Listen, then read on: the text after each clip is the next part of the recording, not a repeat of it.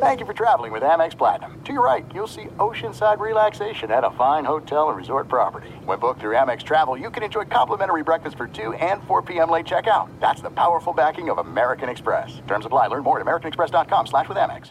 MTV's official Challenge podcast is back for another season. And so are we. I'm Tori Deal. And I'm Anissa Ferreira. The wait is over, guys. All Stars 4 is finally here. And this season takes it to a whole new level. Old school legends, modern power players, and ex-lovers are all competing in Cape Town, South Africa for the prize of $300,000. And we're going to be right here along with you fans, covering every episode on the podcast. Listen to MTV's official Challenge podcast on the iHeartRadio app, Apple Podcasts, or wherever you get your podcasts.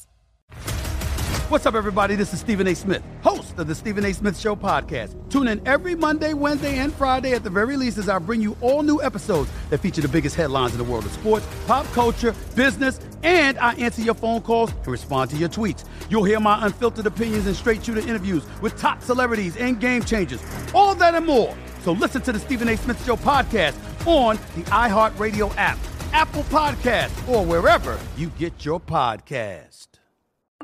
I'm Saleha Mohsen, and I've covered economic policy for years and reported on how it impacts people across the United States.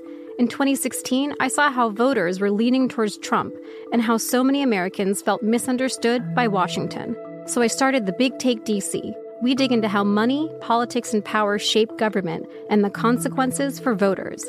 With new episodes every Thursday, you can listen to The Big Take DC on the iHeartRadio app, Apple Podcasts, or wherever you get your podcasts. You are listening to The Dan Patrick Show on Fox Sports Radio. I was curious, the reaction on Twitter as Dave Roberts took Clayton Kershaw out after 7 perfect innings, what the reaction would be locally in Los Angeles as opposed to nationally. Because nationally, everybody's like, you can't take him out. But, you know, if you're not a Dodger fan, all you want to do is see a perfect game.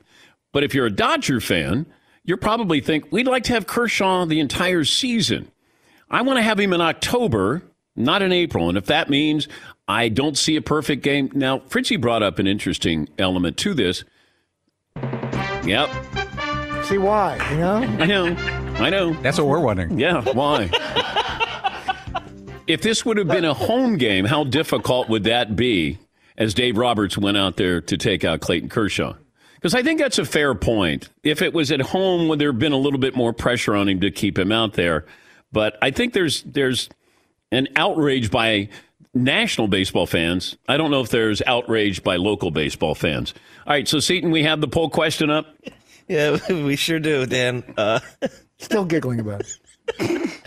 Just Todd brought up something interesting. Yeah. It's like a tick of mine. My left hand just juts out to the... It's so funny. Right now, Dan, polling Clayton Kershaw was 70% more soft than smart. Wow. Yeah. Intelligence runs in the family. Innovation runs in the family. Extraordinary runs in the family. The 2022 Mercedes-Benz range of SUVs. Every member is waiting to impress. Learn more at MBUSA.com. I was strolling through the internet, looking at websites, and all of a sudden I saw this article. It said that Laker players were texting during a game. And then I saw the byline is by my good buddy, a former teammate of mine in college, Steve Bulpett, the senior NBA columnist for Heavy.com. Spent a lot of years covering the Celtics for the Boston Herald. And Bulpett joins us on the program. Steve, good to see you again. How did you come about the texting on the bench with the Lakers? It wasn't on the bench, Daniel. It was halftime. If you read the story, I'm not sure if you took the reading comprehension class at UD. Yeah, no, seriously. It was at halftime, and basically talking to a bunch of GMs and people around the league as you do regularly for the job. And this stuff started to come out, and it just really looks like it was a mess out there.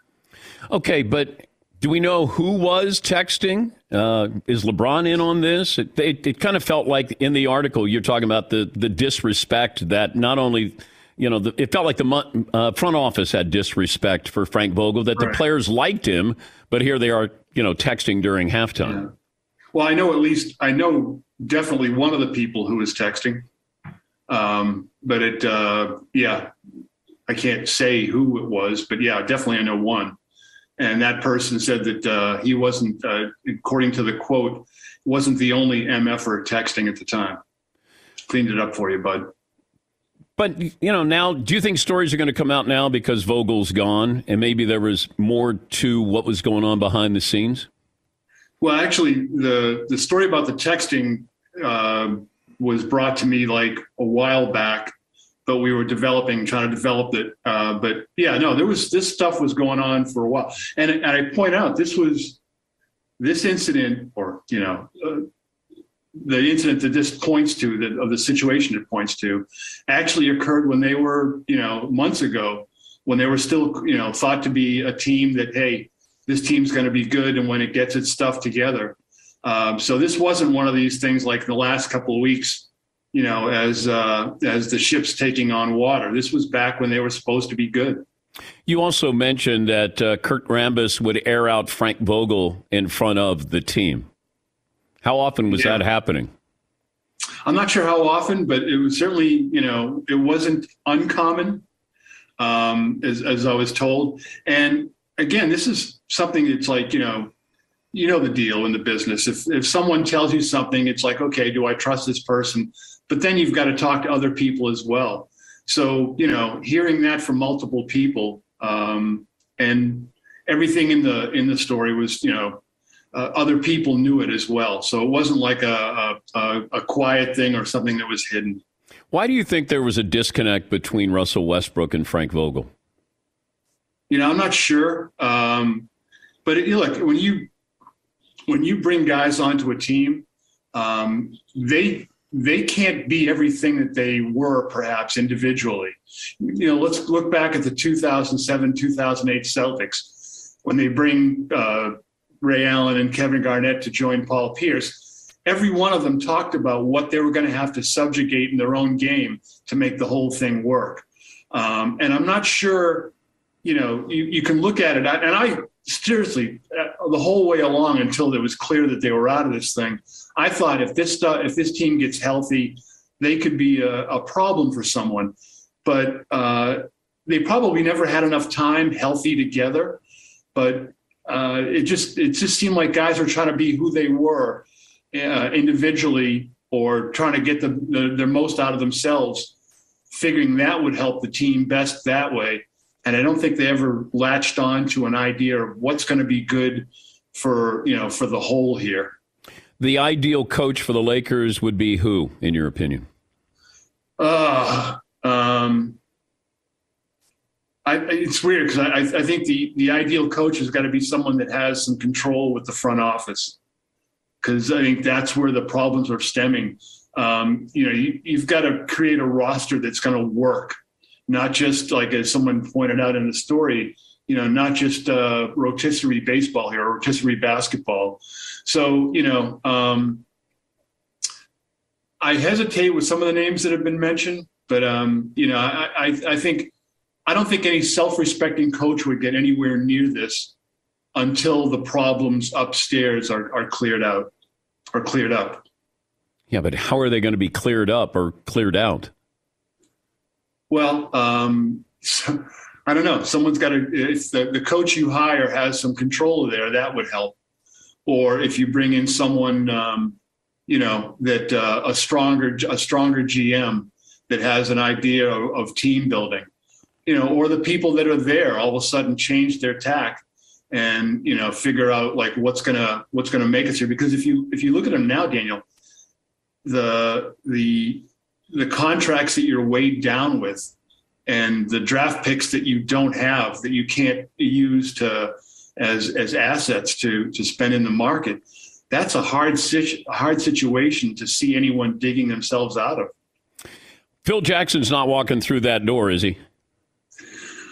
I have too much respect for Phil's intelligence to think he'd do that. Well, he did go to the Knicks, Steve.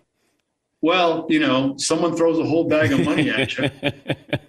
Do you think that they would at least do a drive-by with Phil Jackson? Yeah, I do. I'm sorry. Can I divert here for a second? It's funny you mentioned the term drive-by and Phil.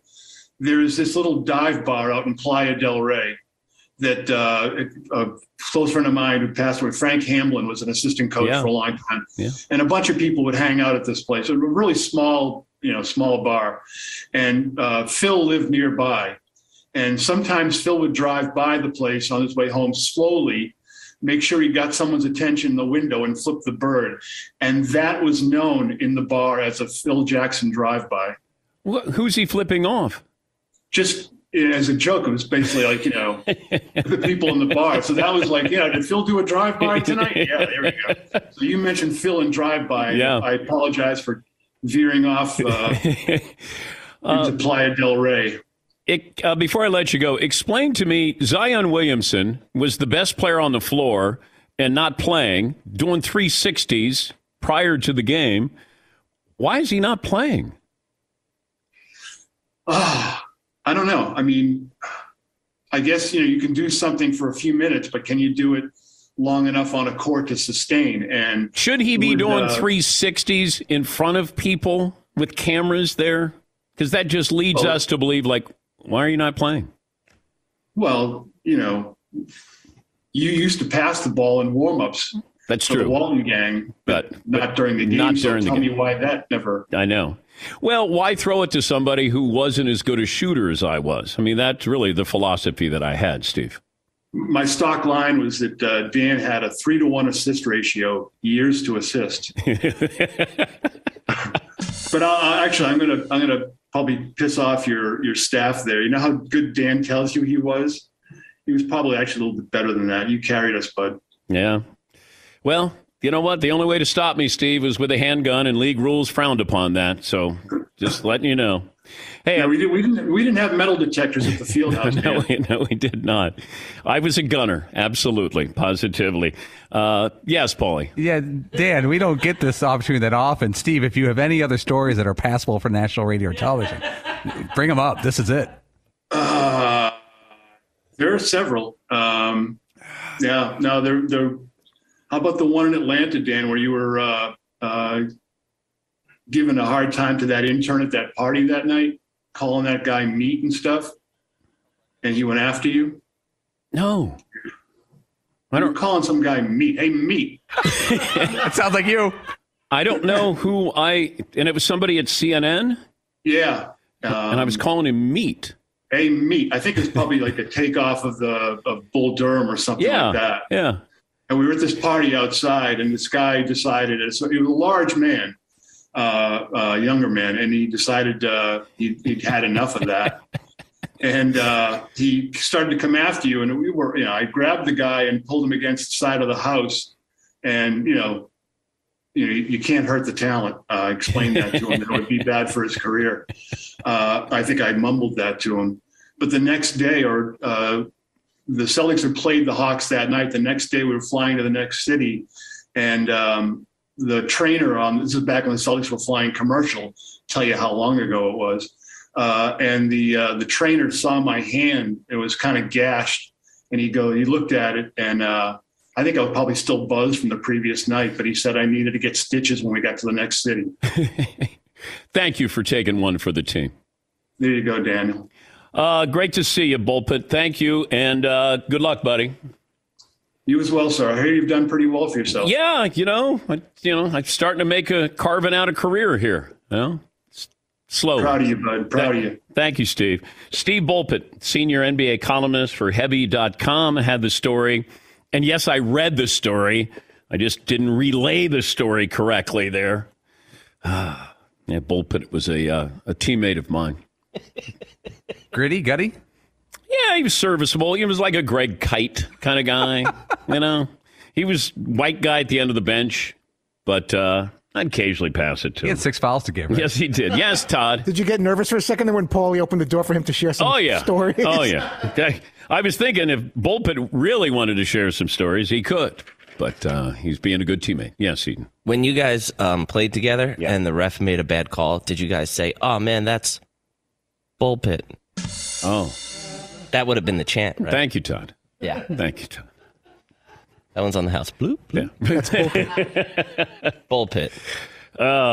Yeah, I wasn't a good teammate because I did love to shoot. But I would say, look, guys, just rebound, play some defense, and I'll bring you a championship. That was it. Just tell me what time the game is. Yes. That's all I need to know. That's all I care. Where and when. Oh, I was so obnoxious. I'll bring you a championship. I was so obnoxious on the floor. I was obnoxious. I hated me. It's like, God, you're a jerk. But keep shooting. The opposition hated me more. I will say that. Dan Patrick Beverly. Yeah. Let's go. Yeah. I like that. Four's a lot. Thanks for listening to the Dan Patrick Show podcast. Be sure to catch us live every weekday morning, 9 to noon Eastern or 6 to 9 Pacific on Fox Sports Radio. Find your local station for the Dan Patrick Show at foxsportsradio.com or stream us live every day on the iHeartRadio app by searching FSR. Or stream us live on the Peacock app. By the way, in June of 1970... The Nikki Glaser Podcast. Her roast of Tom Brady stole the show. Now she's talking about it on the latest episode of the Nikki Glaser Podcast. I said, tell Tom Brady that I'm the Tom Brady of roasting. Lots of people roasted the GOAT, but only Nikki is still being talked about. Every time I refresh my DMs, it's 14 blue check marks of people I didn't even know who knew me are writing like paragraphs to me. Hear that in all episodes of the Nikki Glaser Podcast on America's #1 podcast network, iHeart. Open your free iHeart app and search the Nikki Glaser Podcast to start listening. MTV's official Challenge podcast is back for another season. And guess what? So are we. Just in case you forgot, I'm Tori Deal. I'm a 6-time finalist and a Challenge champion. And I'm Anissa Ferreira, and I've been gracing your screens for the last 2 decades. I am a veteran challenger and Challenge All-Star. And speaking of All-Stars, All-Stars 4 is finally here. I'm going to be honest. I literally thought this day was never going to come. Well, the Challenge gods have answered our prayers, and we're going to be right here along with you fans covering every episode on the podcast. And this season takes it to a whole new level. Old school legends, modern power players, redemption seekers, and ex-lovers are all competing in Cape Town, South Africa for the prize of $300,000. Anyone can win, relationships matter, and only one All-Star will claim the title of Challenge champion. Listen to MTV's official Challenge podcast on the iHeartRadio app, Apple Podcasts, or wherever you get your podcasts. What's up, everybody? This is Stephen A. Smith. When I'm not at my day job, First Take, you can find me in my studio hosting the Stephen A. Smith Show podcast. Tune in every Monday, Wednesday, and Friday, at the very least, as I bring you all new episodes that feature the biggest headlines in the world of sports, pop culture, business, and politics. You'll hear my unfiltered opinions on those nauseating Cowboy fans, the chaos in Washington, D.C., and trending topics on social media, as well as my straight shooter interviews with top celebrities and game changers. And I occasionally give out love advice. Yes, it's true. If you want to know my true feelings about something, I'll give it to you straight. So listen to the Stephen A. Smith Show podcast on the iHeartRadio app, Apple Podcasts, or wherever you get your podcast. The Big Take from Bloomberg News brings you what's shaping the world's economies with the smartest and best-informed business reporters around the world. Western nations like the U.S. and Europe. Mexico will likely have its first female president. And then you have China. And help you understand what's happening, what it means, and why it matters. He'll get his yo-yos to Europe in time. But the longer this drags on, the more worry he's getting. They knew that they needed to do this as fast as they possibly could to get a drug on the market as fast as they could. I'm David Gura. I'm Sarah Holder. I'm Saleha Mohsen. We cover the stories behind what's moving money and markets. Basically, everyone was expecting, if not a calamity, certainly a recession. But the problem is that paperwork, as our reporting showed, is fake. As someone who's covering the market, I'm often very worried about an imminent collapse. So I'm thinking about it quite often. Listen to The Big Take on the iHeartRadio app, Apple Podcasts, or wherever you get your podcasts. Or Nolan Ryan threw 235 pitches in a game against the Red Sox. He made his next start 3 days later. He then pitched 19 more years in Major League Baseball. Oh, the good old days. Absolutely. Get off my lawn. Get off my mound. Let's bring in Frank Isola. He covers the NBA. He's one of the stars of Around the Horn. And you can listen to the starting lineup on Sirius XM. He's also the Nets studio host on Yes. Are you get off my lawn guy, Frank? Are you that old that you're one of those guys? Yes. Okay. I thought you were going to, when men were men, you were going to say, when No. they would say, but Dan, isn't it funny though? All these teams now all have, performance coaches, the assistant performance coach, and everyone gets hurt more than they ever did. Everyone plays less than they ever did. I don't know. I guess you can hire me and I'll tell you, don't pitch or don't play. This way you won't get hurt. I'm a medical genius myself. Help me understand what's going on with Zion Williamson, that he's been cleared to play 5-on-5. He's in the layup line doing 360s, but he can't play in a game? Why? Yeah. Well, I don't know where the expression came, but if I have to hear the expression ramp up or ramping up one more time, I can't take it anymore. Just go out there and play. He did two things which for me were regrettable. One, there's been a lot of talk about his conditioning. Why he would ever film a commercial drinking a Mountain Dew, sitting on his couch playing video games is a little odd. And now you're not playing in games, but you're doing 360 dunks. Is there part of him that probably doesn't want to play because he's in line to get a rookie contract extension? That could be part of it. Maybe the Pelicans are thinking at this point, are we really going to beat the Phoenix Suns in the first round? Probably not. So what's the point? They had originally said, if you remember, he would be ready for opening night. Yeah. So here we are. That was in October. It's April. He still isn't playing. But I just think it looks bad. Why work out before the game and go through all this stuff? Just do it after a shoot-around. Do your 360 dunks, work out. You should be out there playing, but he's not. I don't understand it. I can understand trying to protect him, but if that's, I can't imagine a doctor goes, nope, you're not ready to play in a game, but you can go out there and do 360s. That's okay.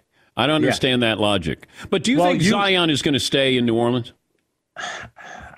I would guess that he is. I'd be worried about paying him that much because, you look at the stat, how many games he's missed. And to your point about, get off my lawn, you go back to Michael Jordan, his second year with the Chicago Bulls. Remember, he had a foot injury. Yeah, I brought that up recently. They wanted him to shut it down. I remember in The Last Dance, he talked about going to Chapel Hill and he was playing 5-on-5. He came back and then they were load managing him. He was playing, then missing a game, and he wanted to get into the playoffs. He said, the heck with this. My minutes are going to go up. I'm going to play. They made the playoffs. And I think there is something to be said for that, playing in competitive games that matter. The Pelicans have wanted to get to this point. When they were in the bubble, they wanted to be in the play-in tournament. It didn't work out. They're here right now. One win gets you a playoff series against Phoenix. I think there's some value in that, but apparently they don't. Do you think Frank Vogel wanted to get fired?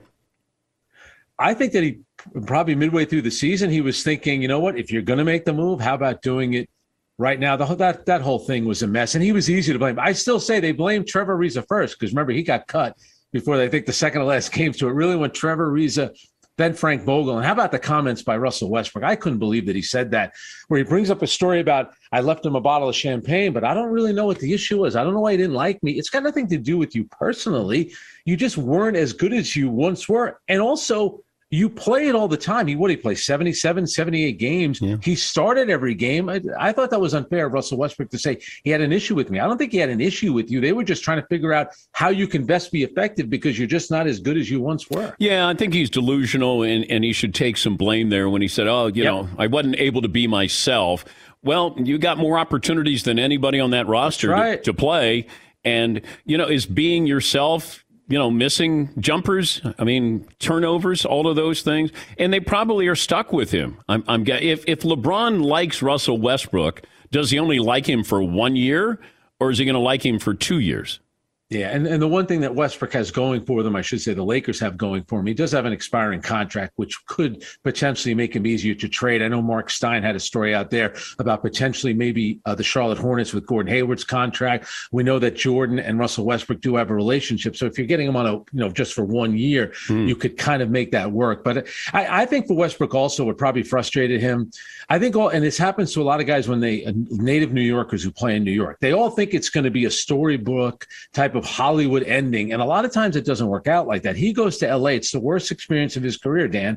He's getting booed for the first time. He's not playing well. He's on one of the worst teams that he's ever played for. And he took a lot of the blame, which was a little over the top as well, because we're going to criticize guys for not playing. At least Russell Westbrook didn't bail out on the team and say, I got a sore knee, I can't play in the games. But it just wasn't good enough. And the star players, you want to hold them to a high standard, and he just didn't meet that standard. Yeah, I've always said that about Westbrook. He plays hard.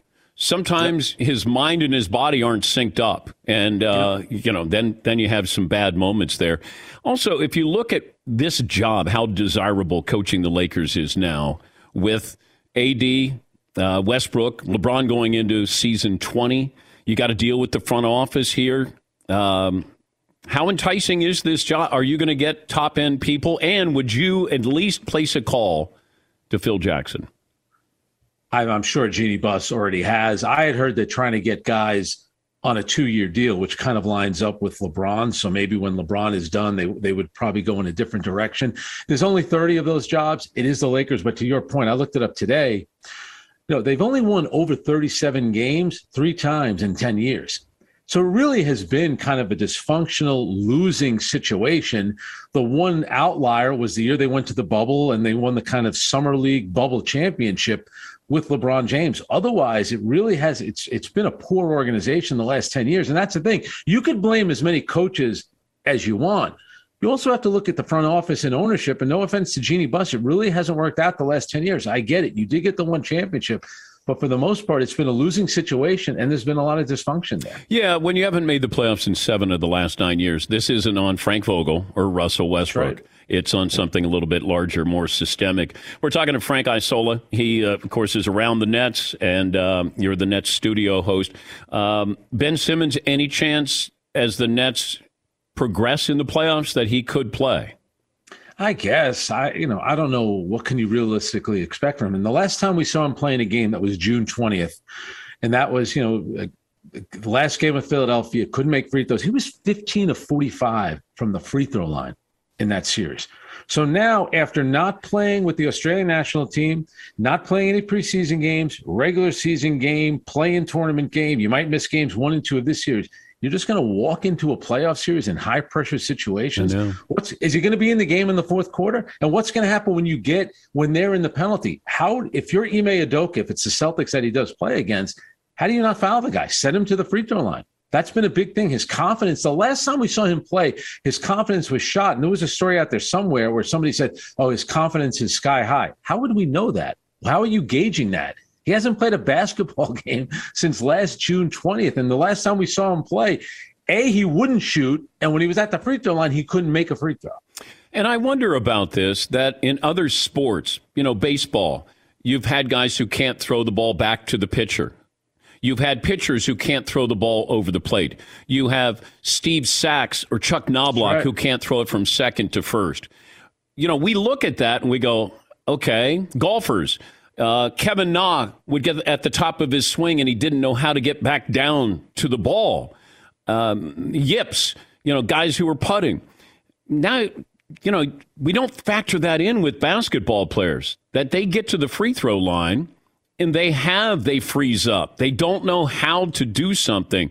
It feels like that's been left unexplored, whereas we've seen a lot more instances, or at least we've unearthed those in golf and baseball. Why is that? No, I think that's a great call. And I also think, how many times have we seen guys, they'll show them in warm-ups or they'll show them on the practice court and they're knocking down free throws. Giannis was like that, if you remember, last year. And then, of course, he figured his whole situation out during the playoffs, which was pretty extraordinary, the way that he did that. But I think that's a very fair point. I think maybe you feel isolated out there at the free throw line. And to your point, you kind of get the yips and you cannot make free throws. And Shaq was a guy that was a poor free throw shooter. I remember the day that he got, when it was announced he was going to the Hall of Fame, and they asked him about free throw shooting and about shooting underhand. He said, I'd rather miss all of them than shoot them underhand. But he also used to bring up the point, they didn't really lose big games because he missed free throws. But you could kind of relate a lot of the free throws that Ben Simmons missed last year against Atlanta to them blowing that game, game 5 where they had the big lead, and then obviously game 7 when they had a big lead. Mason Plumlee is right-handed. He's shooting free throws left-handed. Yeah. If you go from right-handed to left-handed, Frank, go all the way to underhand. I agree. Right? You have a better chance of making underhand free throws. And you can't say, well, I don't want to be embarrassed. No, you're already embarrassed. You make less than 40% of your free throws. Yeah. Well, what you need to do is why don't you get Rick Barry on, and all you have to do is ask him about it, and then sit back, and he'll go on for about 15, 20 minutes, and he's going to tell you how he would solve it. Oh, I know. How he's going to solve everything. I mean, Rick Barry's a piece of work. You know how long he'll go on for. But there is something to be said for that, and it's also a vanity thing. I don't want to be the guy that everyone's making fun of shooting free throws, but yet nobody makes fun of you if you make them, Frank. I agree. I don't get it, and it's a big. And you're losing games because of it. That's the thing that gets you. I was surprised with the Nets and the Cavaliers that you had a near perfect game by Kyrie and a unbelievable game with Durant, but you had to hold on against the Cavaliers at home. How does that bode for them playing against the Celtics? Yeah, and the big thing with Steve Nash, two-time MVP, great offensive player. When he played for Phoenix, all everybody talked about was offense, never defense. All Steve talks about with the Nets is defense, how they need to get better. One of their last games of the season, they played the Houston Rockets. They gave up a ton of points. Their final game against Indiana, where you would have needed, a scorebook to figure out who these guys were, they put up 126 on the Brooklyn Nets. Defense is an issue with them. Now, Cleveland did cut it. I think it was either 5 or 6. It was never a one-possession game of the final 3 quarters, but they had a 22-point lead. Yeah. And Cleveland got back into it. It's an issue. And if Cleveland had Jared Allen, that could have been a much different story. The Nets very easily could be playing tomorrow night just to get into the playoffs. Offensively, there's nothing to worry about with the Nets. Kevin Durant is at a different level. He makes the right play every single time. Both he and Kyrie were double-digit assists. They combined for 23 assists in that game. You don't have to worry about that team offensively. The big thing is going to be defense, which we were just talking about Ben Simmons offensively. He would help them defensively. Great to talk to you. As always, thank you, Frank. Good seeing you, Dan. Take care. That's Frank Isola. Commissioner Silver will be on the program tomorrow. I got a question for the commissioner tomorrow. I would hope. Well, no, I got one question that nobody is thinking about right now. You know what? Let me bring back Frank here. Frank, I have one question here for the commissioner. I got a few questions about, load management, but I'm going to ask you. You play the role of Commissioner Silver. Good. Why is it we allow players to carry the ball? Is there an infraction of carrying the ball? Can that be called in today's NBA? Why do we allow that when, Iverson and Stockton, we would call carrying on them? And I think early in the season, it does get called. And then it seems like as the season goes on, they call it less and less. And every once in a while, out of nowhere, it comes out. Ask him this. What if we changed if to win postseason awards, you had to play in a minimum amount of games, whether it's 68 or 70. And how about this too? Scoring title, all that stuff. Make it total. No one talks about who led the NFL in average touchdown passes per game. It's total. So Trae Young led the league in total points, total assists. Maybe guys on a second out of a back-to-back would just play the second half. It's not going to affect your average, but it'll help your totals. Let's go to totals since guys are playing high 50s, low 60s. That's also you could put a minimum to make the first and second and third team all NBA. And money factors into that now with all NBA. So make it, I agree. Put that on there. So incentivize the players to play in more of the games. And also no positions. Give me the 5 best players on first team, 5 best players, 5 best players. Rudy Gobert, good player, not one of the top 15 players in the NBA. Yeah. And then they benefit. How many great centers have there been? Now, maybe a few more now, but I just think 5 best players. Might be 5 guards, but they're 5 best players. And remember when that first came up and a bunch of the centers said, well, that's not fair because now nobody's going to vote a center. Well, the guys that are probably going to finish 1, 2, and 3 in the MVP vote this year are Embiid, Nikola Jokic, Giannis Antetokounmpo. Yeah. All big men. Giannis more of a 4 or 5. But to your point, there are going to be some years where the 5 best players are guards, some years where they're small forwards. This year, 3 of the best players in the league are all big men. Thank you, Frank. And thanks for playing the role of Commissioner. Commissioner Silver.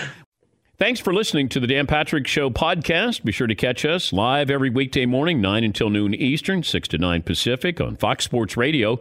And you can find us on the iHeartRadio app at FSR or stream us live on the Peacock app. I'm George Reister, host of the Reister or Wrong podcast. This is the intersection where sports, business, society, and pop culture meet the truth. absolute fire on Mondays, Wednesdays, and Fridays. Facts only. Make sure you check your feelings at the door because no BS is allowed. We keep it 100. This is where real conversations happen. Listen to the Right or Wrong podcast. The Nikki Glaser Podcast. Her roast of Tom Brady stole the show. Now she's talking about it on the latest episode of the Nikki Glaser Podcast. I said, tell Tom Brady that I'm the Tom Brady of roasting. Lots of people roasted the GOAT, but only Nikki is still being talked about. Every time I refresh my DMs, it's 14 blue check marks of people I didn't even know who knew me are writing like paragraphs to me. Hear that in all episodes of the Nikki Glaser Podcast on America's #1 podcast network, iHeart. Open your free iHeart app and search the Nikki Glaser Podcast to start listening. MTV's official Challenge podcast is back for another season. And guess what? So are we. Just in case you forgot, I'm Tori Deal. I'm a 6-time finalist and a challenge champion. And I'm Anissa Ferreira, and I've been gracing your screens for the last 2 decades. I am a veteran challenger and challenge all-star. And speaking of all-stars, All-Stars 4 is finally here. I'm going to be honest. I literally thought this day was never going to come. Well, the challenge gods have answered our prayers, and we're going to be right here along with you fans covering every episode on the podcast. And this season takes it to a whole new level. Old school legends, modern power players, redemption seekers, and ex-lovers are all competing in Cape Town, South Africa for the prize of $300,000. Anyone can win, relationships matter, and only one All-Star will claim the title of Challenge Champion. Listen to MTV's official Challenge podcast on the iHeartRadio app, Apple Podcasts, or wherever you get your podcasts. What's up, everybody? This is Stephen A. Smith. When I'm not at my day job, First Take, you can find me in my studio hosting the Stephen A. Smith Show podcast. Tune in every Monday, Wednesday, and Friday, at the very least, as I bring you all new episodes that feature the biggest headlines in the world of sports, pop culture, business, and politics. You'll hear my unfiltered opinions on those nauseating Cowboy fans, the chaos in Washington, D.C., and trending topics on social media, as well as my straight shooter interviews with top celebrities and game changers. And I occasionally give out love advice. Yes, it's true. If you want to know my true feelings about something, I'll give it to you straight. So listen to the Stephen A. Smith Show podcast on the iHeartRadio app, Apple Podcasts, or wherever you get your podcast. The Big Take from Bloomberg News brings you what's shaping the world's economies with the smartest and best-informed business reporters around the world. Western nations like the U.S. and Europe. Mexico will likely have its first female president. And then you have China. And help you understand what's happening, what it means, and why it matters. He'll get his yo-yos to Europe in time. But the longer this drags on, the more worry he's getting. They knew that they needed to do this as fast as they possibly could to get a drug on the market as fast as they could. I'm David Gura. I'm Sarah Holder. I'm Saleha Mohsen. We cover the stories behind what's moving money and markets. Basically, everyone was expecting, if not a calamity, certainly a recession. But the problem is that paperwork, as our reporting showed, is fake. As someone who's covering the market, I'm often very worried about an imminent collapse. So I'm thinking about it quite often. Listen to The Big Take on the iHeartRadio app, Apple Podcasts, or wherever you get your podcasts. On the iHeartRadio app, Apple Podcasts, or wherever you get your podcasts. Seton, poll question from the first 2 hours. Well, Dan, we've actually run with a bunch of them here. Right. And if you remember, we were doing soft or smart. Okay. So if we go back to the first hour, we did polling Clayton Kershaw was more soft or smart. Right now, 70% of the audience calling it soft. Okay. We have sitting Zion Williamson whilst allowing him to dunk pregame is more smart or soft. Do you want to guess how that's going? I don't know. 88% say it's soft. Okay. Not playing Ben Simmons is more smart or soft. I have no idea. That would be 63% soft. Okay. We've got a little bit of a trend going here. I got one more for you. Okay. Baker Mayfield's interview was more smart or soft. That also 72% of the audience calling that soft. All right. Let me get a couple of phone calls. People have been on hold talking about Clayton Kershaw for most of the show so far that he was pulled after 7 innings with a perfect game. By the way, this is what Clayton Kershaw had to say after being pulled in Minnesota. Yeah, I mean, I knew going in that my pitch count wasn't going to be 100, let alone, 90 or whatever. So it's a hard thing to do, to have to come out of a game when you're doing that. But like I said, we're here to win, and that this was the right choice. All right. Prior to that start, the last one was October 1st, and he left with a forearm discomfort. And that was the same injury that kept him on the injured list from July 4th through September the 12th. George in Alabama. Hi, George. What's on your mind? Hey, guys. Hey. So I umpired in Little League for about 20 years. And I think what we're seeing in baseball nowadays is a combination of a lot of strain put on the arms at the smallest level of competition. So you have these guys now that are more throwers than pitchers, but they're learning to throw a curveball before their arm is fully developed. They're not properly getting their arm warmed up before they go throw 75, 80 pitches at 11 and 12 years old. Also, they're playing more games now than some, colleges and, minor league teams. They're playing every weekend from February to November in these travel ball tournaments. Some kids, I remember, I would guesstimate they're throwing anywhere from 200 to 300 pitches in a week, which is just astronomical for a 9 or 10-year-old kid. And I think that's, what we're seeing nowadays because travel ball is so popular. We are seeing these guys' arms that are just dead by the time they get to the major leagues. Well, also the philosophy, thank you, George, is throw as hard as you can for as long as you can, then get Tommy John surgery. Johnny Bench actually batted against Tommy John, the Hall of Famer, former Cincinnati Reds catcher, joining us on this topic. Johnny, what role would you have played? Let's say you got somebody throwing a perfect game, and you being the catcher, you go out to the mound. Could you have done anything to keep your pitcher? Could you have done anything to keep Clayton Kershaw in the game? Well, I think, first of all, Dan, it's early in the season. I think we look back at Johan Santana, and that basically ended his career. So, I mean, what's all the big deal about the fact that he got a perfect game?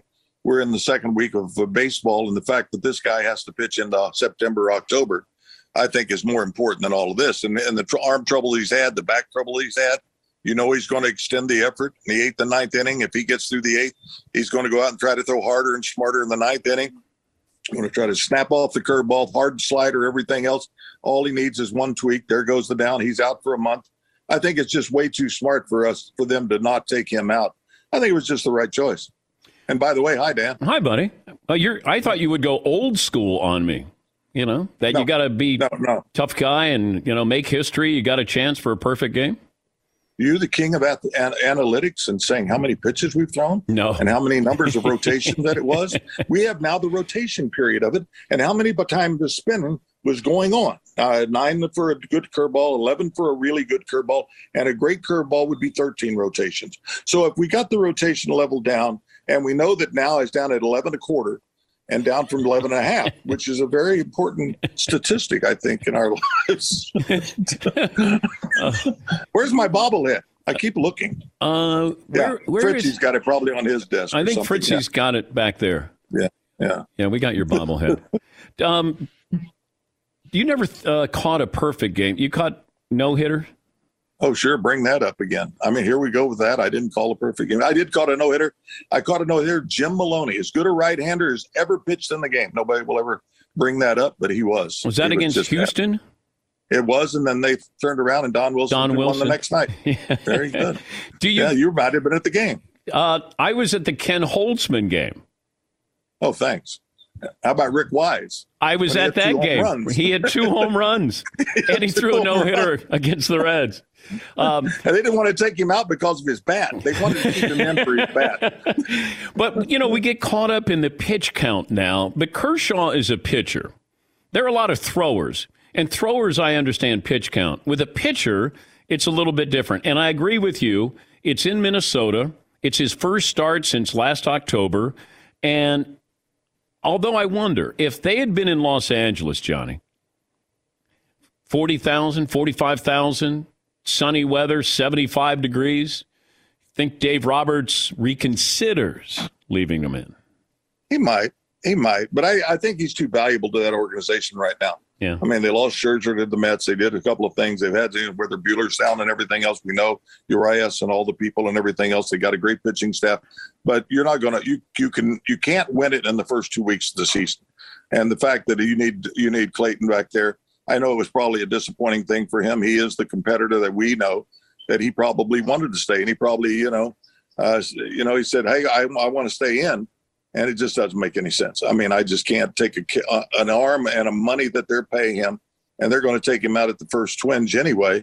But I just, but when Johan Santana's name came up and Bobby's sitting here telling me, hey, Johan Santana's career was ended because he tried to pitch the perfect game.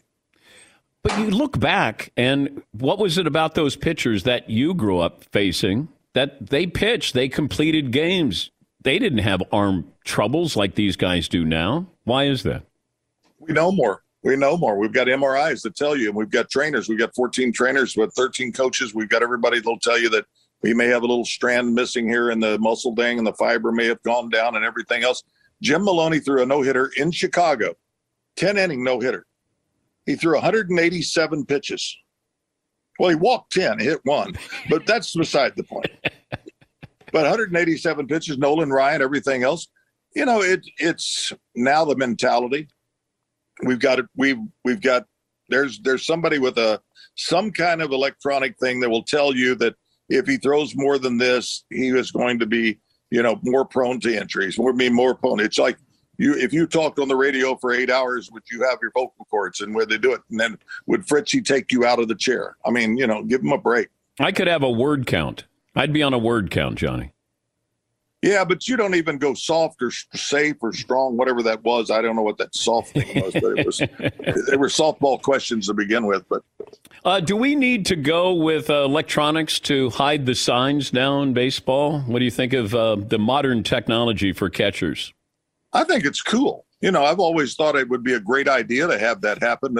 And of course, the chance of getting crossed up is a lot less, but I think Bobby brought up a great point was the fact that what happens when the reliever comes in? Do you have to go to code 2, go to code 3, go to number 3? How do we pitch? Because he's doing different signs, but it's still an inside fastball or a splitter or whatever. I don't know if those things are communicating. I saw something on Senzel the other day that he made a catch, and he said because he had the sensor, he was able to adjust to what the pitch was going to be and get that extra step jump that got him to the ball, because he knew with him throwing hard, it was going to be more tendency to hit the right center. With the breaking ball, then he was going to have to shade towards left. So it was kind of interesting to hear that part of it. And I think that in itself is a pretty good play. And yeah, I think sign stealing, nobody's ever going to be safe from it, because I've got people on wireless right now trying to get all the signs.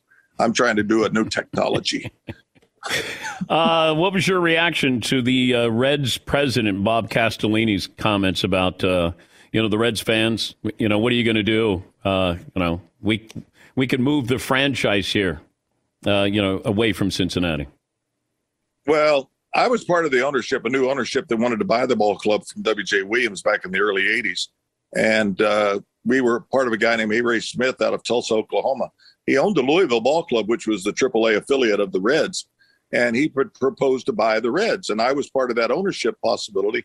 And W.J. Williams says, well, they'll move it. That's always been the call of everything that's ever been done. Any new ownership, they'll move it. If somebody buys it, they'll move the team. And that's always been the battle cry. I think, Phil, obviously there was an article written in the newspaper. There's a couple of billboards up saying, Bob maybe should sell the team and everything else. It's a shame because his passion is second to none for that town and for that ball club, but he hasn't been able to get the winner that he wants or the city wants. And so Phil put his, had a little bit of it was a little testy. He didn't like the article that was written. He wanted to protect his dad. He wanted to protect his family. He thinks they're doing a great job. So he came out, and then he came back on the radio a couple of times trying to get that sort of soothed over. But it's just a normal thing that goes on. I mean, we had 43,000 for opening day, and, we had a lot of empty seats posing as people yesterday. So they just they're trying. Obviously, when they let Winker go, We know that Sonny Gray was fine. That was okay because we've got some young arms that need a look. Ladello, we got Green. We've got some people that need that opportunity to pitch if they're ever going to do it. But, you can't sign Castellanos. You can't, Winker was going to be coming up with a big contract. They felt like Central could play in center field, and they're somewhat happy with what they've got, and they're going to hopefully have to prove it. It's good to talk to you as always, Johnny. Thanks for joining us. My pleasure, my friend. Are you feeling okay? Feeling great. Keep it up. I could probably give you about 82, 83 pitches. Nice. Yeah. Well, somebody's going to have to help me squat. Can I use this tool? They said, are you going to squat today? I'm catching the first pitch of the high school game here today. My boys go to. And they said, are you going to squat? And I said, if I could squat, I'd be making $15 million a year. You can't get back up, though.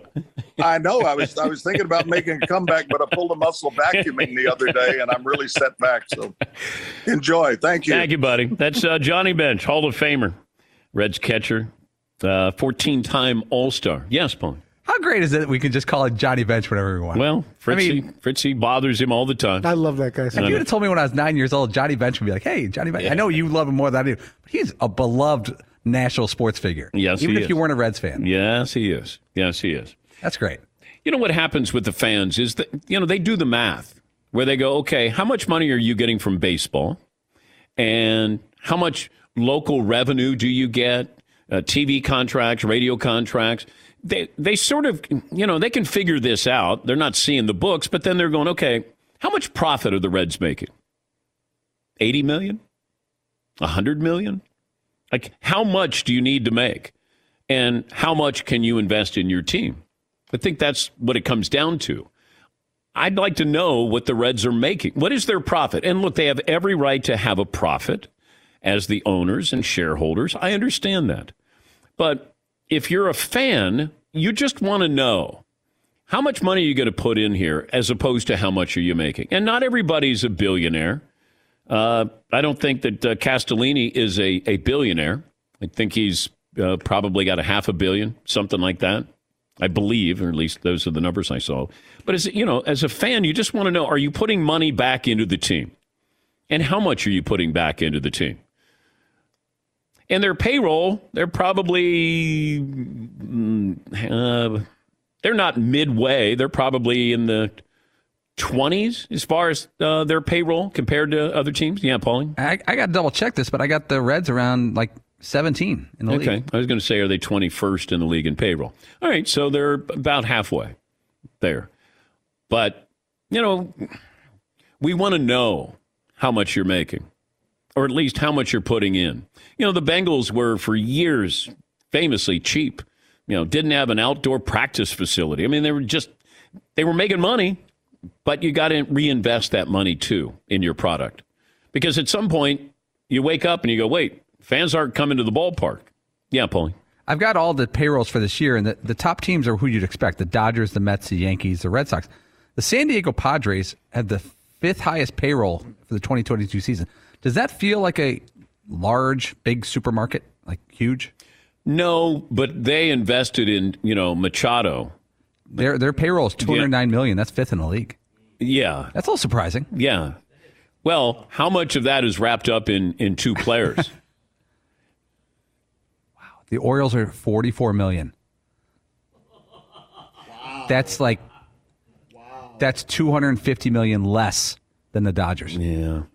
And that's a great baseball town. Holy cow. Jeff Bezos has that in his wallet right now. By the way, did you see this story on Elon Musk? He offered to buy Twitter for $41 billion. So he rejected a seat on the company's board, but he wanted to buy Twitter for $41 billion. Man. The fact that he's like $100 billion richer than Jeff Bezos right now is, I know, crazy. Would you want to have beers with Elon Musk or Bill Belichick? Ooh. Or you quit drinking? Can I quit drinking instead? I don't know if I would connect with Elon Musk. I don't know if we wouldn't be on the same wavelength. Well, I wouldn't be on the same wavelength with Belichick. I'd quit drinking. But if I had to, I'd go out with Belichick just to see if we're having plural beers and he's got to keep up with me. Then I might get some information on Deflategate and Spygate. Yes, Seton. Yeah, how many beers in do you ask about why Malcolm Butler didn't play that game? I do a sake bomb with him, I think, at that point. And then I did a sake bomb the other night. My wife's birthday, and I'm with some people, and they're like, sake bombs. And I go, I don't think so. And then they're like, brought out sake. They put the chopsticks up on the beer, and you bang the table, and it plops in, and then you fire away. I hadn't done a sake bomb, I don't think, in a long, long time. I only had one, though. Thanks for listening to the Dan Patrick Show podcast. Be sure to catch us live every weekday morning, 9 to noon Eastern or 6 to 9 Pacific on Fox Sports Radio. Find your local station for the Dan Patrick Show at foxsportsradio.com or stream us live every day on the iHeartRadio app by searching FSR. Or stream us live on the Peacock app. The Hawks rolled the Hornets last night. Pelicans beat the Spurs. Zion was warming up, doing 360 dunks, but apparently, not playing in the next game. You got New Orleans in Los Angeles coming up on Friday, Atlanta at Cleveland on Friday, and the Hall of Famer, Dominique Wilkins, back on the show. Neek, what did you take away from last night's Hawks performance against the Hornets? Well, I thought our defense was outstanding last night from start to finish. We really put them in uncomfortable situations last night. So I thought from a defensive standpoint, we really put our stamp on that game. And it really generated a lot of easy offense for us, especially in the second half. Who does Trae Young remind you of? You know, he's a special young man. I mean, you know, he has the court vision like a Pete Maravich, who can really get people involved. I mean, unbelievable court vision this kid has, and his ability to get to A to B as quickly as possible, you know, either with the three-point shot or the drive, man. So it's hard to say this one guy remind you of, but the first guy that comes to mind is someone like a Pete Maravich, who really does a great job at really getting people involved. I mean, he's a wonderful passer. Did you face Maravich? No, I didn't. I missed Maravich by, I think, 1 or 2 years. But I used to, actually, when I was in college, I used to work out with him in the summer. So he helped get me ready for the NBA. What was that like? Oh, it was fun. I mean, here's a guy that I had a lot of respect for, and I knew of him, and I met him a few times in Atlanta. And so when I was at Georgia, he used to come down, you know, on the weekends, and we used to work in ball handling skills, shooting, and those sort of things. So we had a really cool relationship. And he was one of the great ball handlers of all time. I know we look at Kyrie now, but Maravich, and then you realize that, you know, that guy was scoring 45 points a game in college. He was before his time. Yeah. Dan, what he was doing never been done before. And he did it. He averaged that in college, 44 points a game, which is pretty amazing when you sit back and think about it, with no three-point line. What would you have been like, though, in today's NBA? Man, you know, I mean, I come from an era where, you know, it was physical, bump and grind, and you put your hands on people. And I still was averaging, you know, 28, 29, 30 a game. I don't know if I had the freedom of movement where people couldn't put their hands on me. I don't know, but I believe it'd be a lot more than 35 a game. It's because of the freedom that you have, you know, so it's easier to score. Did you have a rivalry with Jordan when it came to scoring? I know there was this slam dunk contest, but did you feel like you were every bit as good, if not better, than Jordan?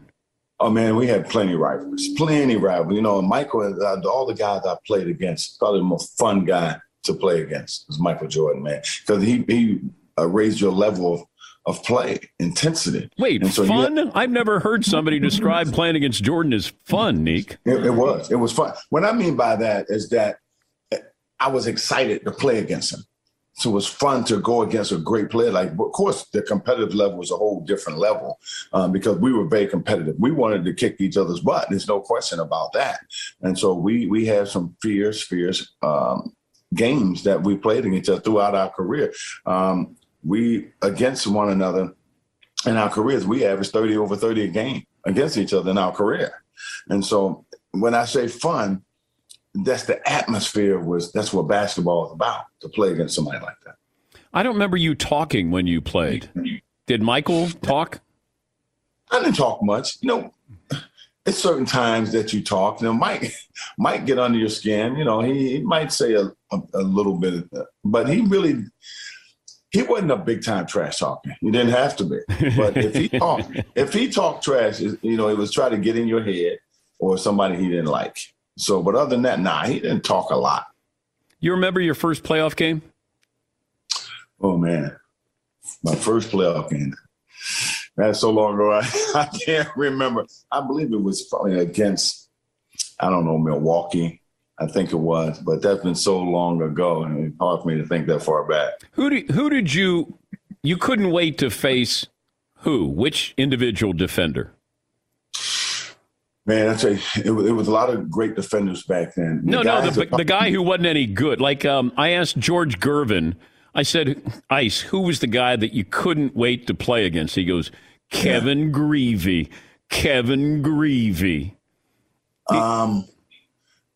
Oh man, that's good, because the guy that I most wanted to play against, but from a defensive standpoint, the guy who I love playing against, guys like Kelly Tripucka. It was something about him, man, that I couldn't wait to play. Well, yeah, did he have the fro back then, or Yeah, he did. He had the perm or whatever that. Yeah. And I remember in a playoff game, I went for 50 in a playoff game. It was one of those games. I hope he's there tonight. I got your first playoff game is against Boston, 1983. Oh, it was? Okay. Yeah. That's a long time ago. Wow. Yeah, I know. I wouldn't have guessed Boston, if I didn't go back and look through the archives, but that was a great Boston team. So that's your first time facing Bird in the playoffs. Yeah. Because you guys had great battles. Yeah, that was the first time Bird ever talked trash to me. It was my rookie season, my first game I ever played against him. What did he say? And, that was the only thing. I can't even tell you what he said. Clean up the language. What? One of the things the first thing, I think really the only thing he said to me, I'm guarding him. It's my first play. He's coming down the court and I'm guarding him. He looks at me, he said, I don't know why they have you guarding me, Holmes. And he shoots the three. Now, I wasn't upset he made the three. I said, but this son of a gun just called me Holmes. But it was funny because after that, because they knew I was going to keep coming, But that was the only time he ever talked trash to me. And then we had a lot of respect for each other over the years. And so I never forget that one thing, though, man. I'm like, I was so hot, Oh, man. But, we talk about that stuff to this day, man. We just sit and laugh about a lot of that stuff. Well, Bird famously wouldn't talk to, I think it's Dan Marley. He would talk to maybe Alton Lister or somebody, and he said, I feel so disrespected that you guys put a white guy on me. Oh, man. That's Larry. That's Larry. That's who he was, man. How was the 75th anniversary party? Oh, man, that was amazing. It was breathtaking. Did you meet somebody that you had never met before? Yeah, you meet quite a few people that you've never really had a chance to talk to. It was when you walk into that room and they're taking pictures of, the greatest players, man, the electricity in the room, I mean, the emotions in the room, it's hard to explain. And it was so many of us that was just in awe of that moment. So that's something that is with you for the rest of your life. Hawks go to the Eastern Conference Finals last year. How deep can they go this year? Well, similar situation. Of course, we were much better situation last year as far as being in the playoffs. But now, we still have an opportunity if we win this next game to get to the 8th spot and have a chance to play against Miami. And I think we match up very, very well against them. So I love the Hawks' chances against a team like Miami. But, hey, we got to get by Cleveland first. Yes, you do. And that's going to be tough because although Cleveland not having Jared Allen, but that's a good team. And Darius Garland and Trae Young will be a good matchup. Oh, yeah, it'll be a great matchup. And you're right. That team is so big up front now. Jared Allen plays tomorrow night, which, we're hearing rumors that may happen. They get bigger, because Mobley just came back. So it'll be a tough game. But, again, we go in and cut down the mistakes, take care of the basketball. We have a great chance of winning that game. Can you explain why Zion's not playing? Well, I just heard you say he was in the layup line. Duncan doing 360. It seemed like to me you ready to play if you can do all that stuff. But, hey, who knows? Yeah, I just don't understand that, if you're not cleared to play, are you cleared to do 360s in warm-ups, Neek? I come from a different era. We was like, hey, if we're healthy enough to walk up and down the court and run, you can play. Yeah.